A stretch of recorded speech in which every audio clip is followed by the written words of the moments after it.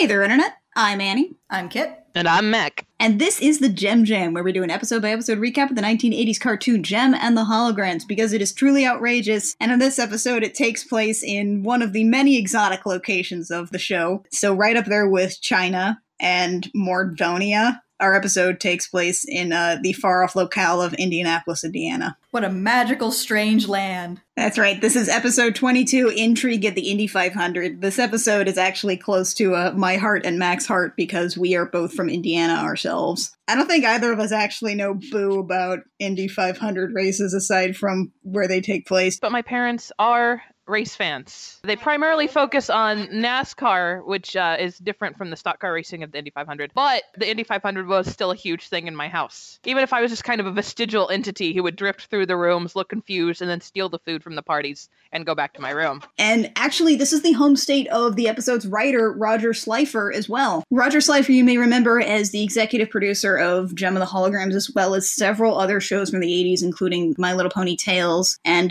Transformers. He is also the co-creator of the character Lobo. So I'm guessing Roger Slifer didn't write a whole lot of episodes. I'm guessing they just sort of tapped him on the shoulder to write this episode because it's like, hey, you know what Indiana is, right? You've seen a race car. But oddly enough, it still gets so many things wrong. So this sounds like someone who was raised among Indy 500 fans and remembers something of it. We begin our episode in somebody's apartment. Maybe it's a hotel room with wood paneling. I'm not really clear where we are. It's got a kitchen, whatever it is. Yeah, the important thing is Pizzazz is terrible at darts. She's throwing darts at a picture of Eric, and it's got little devil horns drawn on it. Which, he doesn't need help with that. His hair already makes devil horns. Yeah, but after she's thrown all the darts, Roxy's like, you missed the bullseye, which actually did crack me up, that line. She's also like, I want to go, which are words never spoken about Indianapolis by anybody from out of state, except when we hosted the Super Bowl that one year. Stormer's making breakfast, which is notable because Pizzazz steals an egg and throws it at what would have been the picture of Eric, only the door opens and Eric himself gets egged. Can we talk about the egg carton that she grabs us from for a moment? It's a closed egg carton, but there are little dimples on the top for eggs to sit on. It is a double-decker egg carton. I find this really funny because what if that had been a dart, Pizzazz? What if Eric had opened the door and gotten a dart in the eye, Pizzazz? To be fair, though, I kind of feel Eric is deserving to get egged here. He's wearing his directing outfit, complete with cravat. See, to me, I called this Eric Raymond's safari outfit because he looks like he's going on a hunting safari to kill a lion. Eric, it turns out, is in his little, safari director cravat outfit because he's going to a pre-500 party for all the racers, and the Misfits are not invited for some reason. Probably for good reason. I mean, when is inviting them anywhere gone well? But he does promise that the Misfits are going to play in the victory celebration. There's this one point in this where he's wiped the egg off his face with this cloth, and he's holding the picture of himself with the extra added demon horns, thanks Pizzazz, and he makes a check mark on his face with egg yolk? He dabs it with, I think he's trying to clean it off with some kind of blue cloth that I think is supposed to be his cravat, but he just kind of, dabs yolk on it, and it looks like a check mark. It's weird. I'm choosing to ignore it in lieu of the party, where Eric is getting his hand crushed by Andre the Giant. I wrote down Andre the Giant, too. Oh my god. He looks like Andre the Giant! If he would just be a consistent size, he would absolutely be Andre the Giant. The thing is that this Andre the Giant is working for the mob. Eric is actually getting involved with the for real mob. Organized crime, Eric? Really? Really? And this guy's name is Vice. What mob presence is there in Indiana? Speaking as someone from that state, what mob presence do we have? What do we have to offer the mafia? More than you'd think, less than you'd hope. As a person interested in crime, we do actually have a lot of gang and mob presence, but guess what, Annie? It's nowhere near Indy. It's up by Chicago, in Gary. Well, yeah, because Gary is a crapple. Don't let the music man tell you anything else. Anyway, Eric's apparently cheating in the race. Big surprise. Yeah, he says that the engine in his man's car is, quote, not regulation, which means it goes fast? Is that what I'm picking up here? And that nobody is going to inspect the vehicle beforehand? Eric also has a bookie, and he puts all of the briefcase money that he has just acquired on car 007, which has a 10-to-1. Subtle. I don't even think that's how Indy 500 car numbers work. Nope. But they're worried about, what's the racer's name? The guy who's won the last 3 times. Martino Gronzetti. Yeah, they're worried about Martino Gronzetti winning the race anyway. Eric says that he bribed Martino's sponsor to drop out of the race. Let's talk about the fact that this man's name is Martino Gronzetti. The Indy 500 racer was Mario Andretti. And he's pretty famous, does a lot of interviews, especially for NASCAR. This is a reference name? Yeah, there's Mario Andretti. He's like this Italian-American world champion racing driver. He was super successful, won hundreds of races, I think. So this is just him, but not. Yeah, exactly. I literally just know it because when my family was watching the NASCAR, and I would wander vaguely through the room so I could steal some of my mom's famous chip dip, he would be interviewed to talk about the competition, and he'd be like, yeah, blah, blah, blah, blah, blah. And my stepdad would be like, do you know who this is? And I'd be like, no, I don't really care. Thank you. I've learned something today. You've completely ruined my joke. You're welcome. But it's okay, because the holograms are about to descend from the ceiling, and nothing is more amazing than that. Yep, they announce Martino's new sponsor, Starlight Music, and then the holograms perform on a star descending from the ceiling. Were they up there the whole time? I think they were, and Eric has been completely horrified by this. Nobody noticed that there was a star hanging from the ceiling with people on it? They're just waiting to be lowered? They were just kind of sitting there, like maybe crouched, because that ceiling doesn't look that high. And then they sing a song that is completely innuendo. Song is called I'm Coming From Behind, and I can't say that without laughing. I don't mean to put our minds in the gutter here, but I swear every single line in here is a double entendre. And the first shot of this video after they descend from the ceiling is just Eric Raymond's epic facepalm. He just puts his head in his hands. Like, oh great, I'm done. We're done. Everything's ruined. And the misfits are here. Oh, I can see where this is going. Shenanigans are about to happen. I was trying to just do some illegal things, and now shenanigans are gonna happen. Also, I want to point out that their costumes, like everyone has gold laurel shoulder pads. The best part of this music video to me are the cuts back and forth. From the weird yellow-blue schmear that Jim is walking through to just these cuts of these guys watching. And, you know, mostly it's the Mafia guys and Eric, and they're like burying their faces in their hands or glowering at the camera. Except for there's the announcer who they occasionally turn to. And he just stares at Jim rapturously and gives her a thumbs up with a cheesy grin. So outside, the misfits have arrived. They're in party outfits, and they're like, how are we gonna get in? And Pizzazz is like, step back. I know what to do here. It's a party involving cars, right? Let's steal a car. So they jack the Rockin' Roadster. So do you think they hotwired the Roadster? It turns on by pressing the radio, right? They didn't need keys. So inside, the song's over. Martino comes up and he wants to thank Jerica. And he's asking, like, well, where's Jerica, Jem? And Jem is like,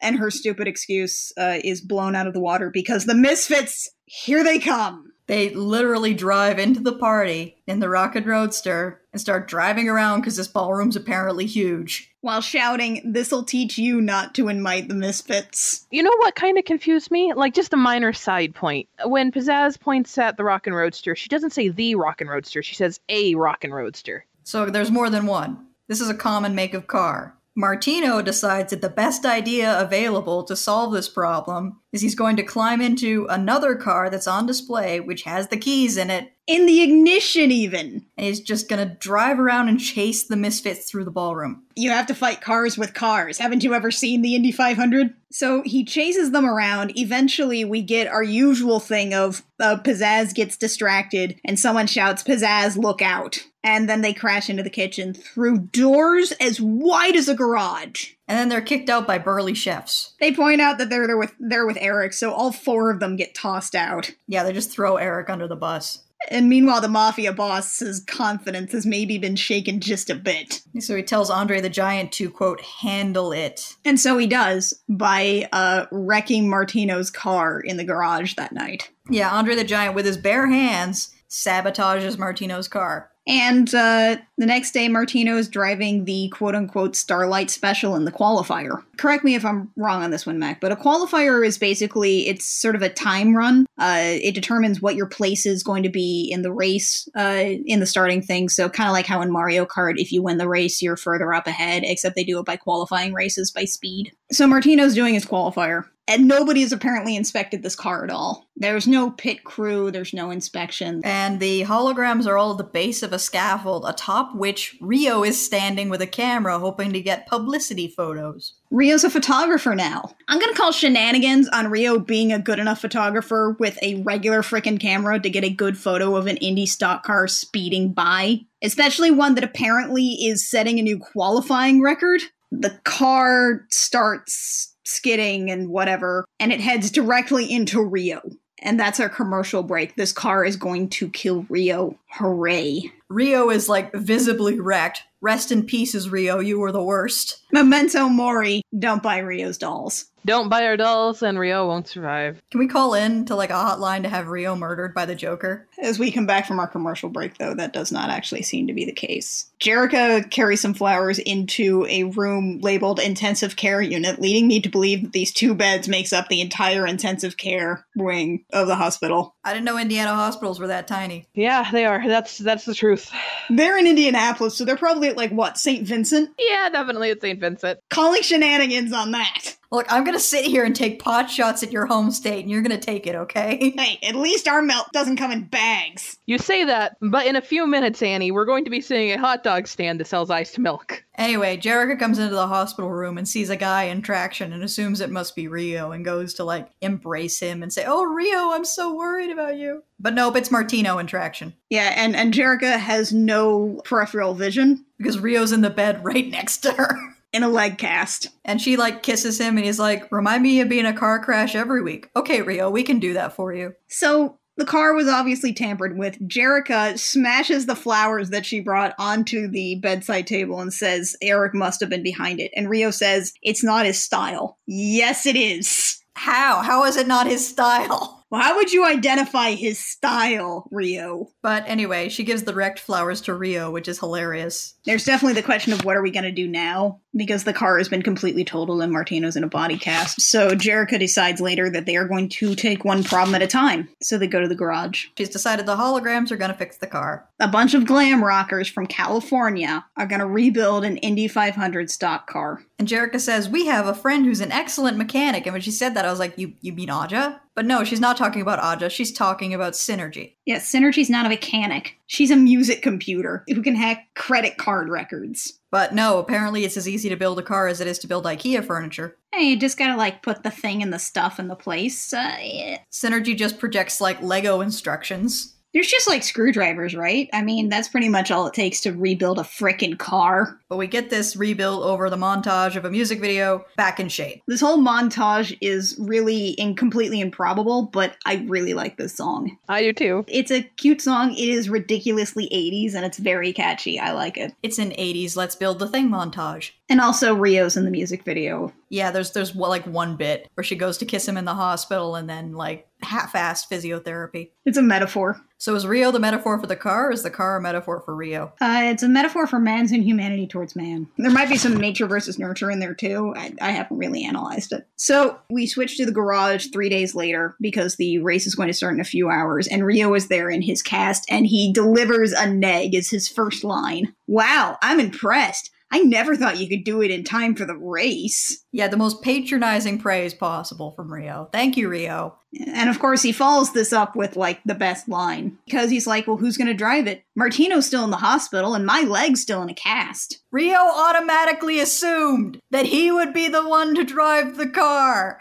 The only reason he can't is because his leg is in a cast. Rio thinks he is eligible to drive a race car. Rio thinks this is something he's qualified to do by default. Like he's like, it's Martino, the best race car driver in the world, and then right below him on the list is Rio Pacheco, some purple-haired idiot who manages a band a little bit. The first time that Mackenzie and I watched this episode together, we had to pause it right there, rewatch that line a couple of times, and then stop for like a half hour because we could not deal with this. He delivers a neg, and then immediately he says, I'm capable to drive a race car. Or I would be if my leg weren't in a cast. Like, that's the only thing stopping me from winning this race for you. Instead, we come to the race, and Jem is driving the car. A glam rocker is driving in the Indy 500. Were there that many female racers in the Indy 500 at the time? Female participants were actively discouraged for a long while. They weren't even allowed in the pit area until 1971, and they started being allowed in 1977. So this is actually just about 10 years after lady drivers started being allowed. She doesn't even have to do a new qualifying race. She gets Martino's qualifier because of reasons. Right, which means she's in the first row. The most important thing about this, though, is that we see Pizzazz and the Misfits up in the stands, and Pizzazz's binoculars have the same pattern on them as her makeup. Glam binoculars. These things are the greatest things ever, and I hope to God they sold them in stores. I want those more than I've ever wanted anything else in my life. Can you imagine her going to the opera with those? Oh my God. Do you think she has opera glasses versions of those with like the little stick? Absolutely. She doesn't even like opera. She just goes. The race begins. Jem and car 007 are actually pulling out ahead. They are actually in the lead right now. We're maybe about 5 minutes into, how long would you say an Indy 500 race lasts, Mac? Oh, forever. I remember being taken to this several times, but my biggest memory of it is when my band was actually playing in the final lap. We went there and we were there for the whole time, and it was like an 8-hour fiasco, and I just wanted to nap. This is going to take a while. This is a whole day thing. But within the first 5 minutes, Jem and 007 are pulling out ahead of each other.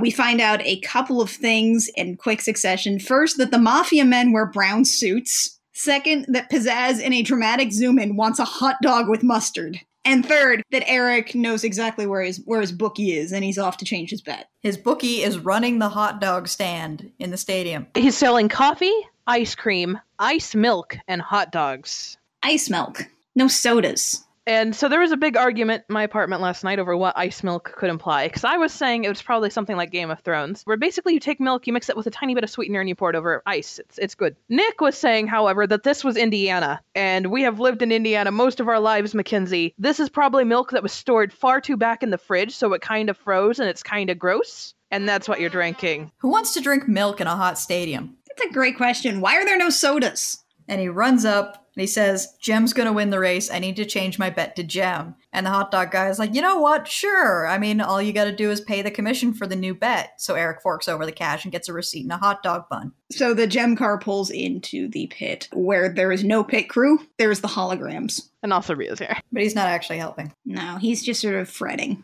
About how come he's not the driver. And the 007 car is also pulled in for a pit stop. And Pizzazz is here. Pizzazz has decided to take matters into her own hands. She just deadlifts the guy out of that car. Holy crud, right? She just demands, don't you know how to drive, and forcibly lifts a heavy guy in racing gear out of the car. Without even, breaking a sweat or wincing. Pizzazz has super strength. This has to confirm it. And the pit crew runs with it because they're terrified of her, probably. Wouldn't you be? And they just put a helmet on her and send her on her way. Yep, and she wrecks a bunch of other cars as she does so. Immediately, while shouting, out of the way, you morons. And Eric's life is so difficult right now. They pull the yellow flag, they set the pace car out while they get rid of all the derelict race cars, and probably take all of the drivers to the hospital. We get back to the regular race. Pizzazz is ahead, Jem is right behind her. And then Jem crashes into an empty Indy car that's just sitting on the track. And that's actually another commercial break. So we have a memento mori by our Jem doll and probably also this race car that we're also selling, I imagine. When we come back, the announcer is saying that Jem is out of the race. So Eric freaks out again and goes to change his bet. You almost said flirted, and honestly, I want to note that the hot dog vendor and Eric here do kind of flirt. Well, the hot dog vendor flirts at him. He's very amicable about the whole thing, because, he's getting money out of this. What does he care? But he changes his bet back to car 007, now with Pizzazz. Yeah, why would you ever bet on Pizzazz? I mean, I guess her rage can sustain her for a while, but we're talking about a really long race here. Yeah, or she's going to run out of angry pretty quick. And then she's going to get really bored about all these left turns. Rio runs over to Jem. Jem, it turns out, is fine, and she drives into the pit. He bleats at her, I don't know what I would do if anything happened to you. And Jem's like, out of my way, loser. I got a race to win. She does manage to slip out a Rio, which we have to assume has a silent O in front of it. Everybody's like, well, I guess we're done. And Jem's like, what are you doing? The race isn't over. And Kimber, it's not? Kimber doesn't know how this works. She hasn't been paying attention. At all. Look, you go fast, you turn left. And then we cut to our Misfits song of the episode, Ahead of the Game. Where Jem is terrorized by playing cards and chess pieces. It's a car race with chess pieces and playing cards. That's pretty much the whole song. I really didn't have any other notes about it. All that really happens is some abstract symbolism involving game pieces, and then Jem catches up to Pizzazz. And then says, help me out here, Synergy. Synergy torments Pizzazz with another tiny Pizzazz. Claims to be Pizzazz's conscience. Distracts her, tries to say, like, don't you think you should stop cheating? She hasn't really done, aside from not being a race car driver. Yeah, aside from the fact that she entered the race illegally, she hasn't really done anything, dishonest while racing. Aside from smash her car into a bunch of other cars. But, I don't know, is that explicitly against the rules? It's bad form, but I don't think so. I don't know, everyone just always assumes that Pizzazz is cheating at all times. Also, how is that hologram getting inside Pizzazz's, cockpit? Jem is behind her. I think to the right of her, actually. So this could conceivably be a hologram projected out of one of her earrings through the helmet. And when Pizzazz hears that this is her conscience, she also is just sort of screams, impossible, I don't have one. She's very self-aware. She's so evil. I love it. She manages to pull ahead in this particular thing, but Pizzazz is still ahead by a lap. So we now have 5 laps left. And then immediately we're said we have 1 lap left, so I don't know what the point was with that. Eric is panicking again, goes to change his bet again, and just gives the bookie his entire wallet. And doesn't even get a receipt, he just gets a hot dog. With mustard. And Jem, her axle comes loose, as does the wheel. She has also managed to break all Indy speed records, according to the announcer. A glam rocker has broken all Indy speed records. All of them. Every single speed record, she has broken it. And then she starts to, spin, and she gets ahead of Pizzazz by, they say a nose, or should I say... a tail! Yeah, and yeah, she wins, and then spins off into the wall and smashes into it. Some random dudes hop down from the stands, which, they even show the fences in other shots, so there's no way these guys should actually be able to get down there. But some random dudes from the audience hop down, carry Jem away. There's a great close-up of one dude who just turns away from the car with this face of abject horror. And then they run away and the car explodes. It just goes. It's like a huge gasoline explosion. I guess they just explode. We cut to the garage, where the mob is about to completely wreck Eric. Andre the Giant wraps a crowbar around his neck. And you're pretty sure they're about to kill him or something when Pizzazz burst in her car. Pizzazz drives in. She never stopped driving the car. And she somehow does, a perfect 180 turn. She's incredible. She corners Eric. Because somehow them playing at the ceremony was predicated on the mob getting money? I'm not clear how that whole thing worked. Point is, Pizzazz mad. Pizzazz mad, Eric smash, and the mob's like, wow, let's get out of here. Yeah, the mob is like, you know what? That's a worse punishment than we could ever come up with. And then we go back to the winner's circle, where they say, congratulations, Jem. You're the first rock star to win the Indy 500. I'm not sure why that's something anyone would be proud of. In 1986, she's the first woman to win the Indy 500. Yeah, wouldn't that be more interesting? She accepts the trophy on behalf of Martino. Then Rio hobbles up, bleats at her, and they smooch again. And then we get a replay of Back in Shape. And then we get another Superstar segment, but this one is our first replay. It's the replay of Deirdre not knowing how to guitar. I feel like we see that one a lot. I feel like that one gets repeated more than the others. Well, that about wraps us up here for this episode of the Gem Jam for Intrigue of the Indy 500. Next week, when we are actually going to get into the two-parter, the eponymous Gem Jam. The Gem Jam presents the Gem Jam. The Gem Jam releases every Sunday on iTunes, SoundCloud, Stitcher, and YouTube. You can also find us on Twitter and Tumblr. We are at Gem Jam Cast on Twitter. We are at the Gem Jam at just about everywhere else. We are also a Patreon-supported podcast. You can find us there. If you like what we do, if you want to give us a couple of bucks, that'd be super cool of you. Spreading the word is also great. So until next time, dear listeners, I'm Annie. I'm Kit. And I'm Mech. And this has been the Gem Jam, where we remind you, fools rush in where outrageousness fears to tread.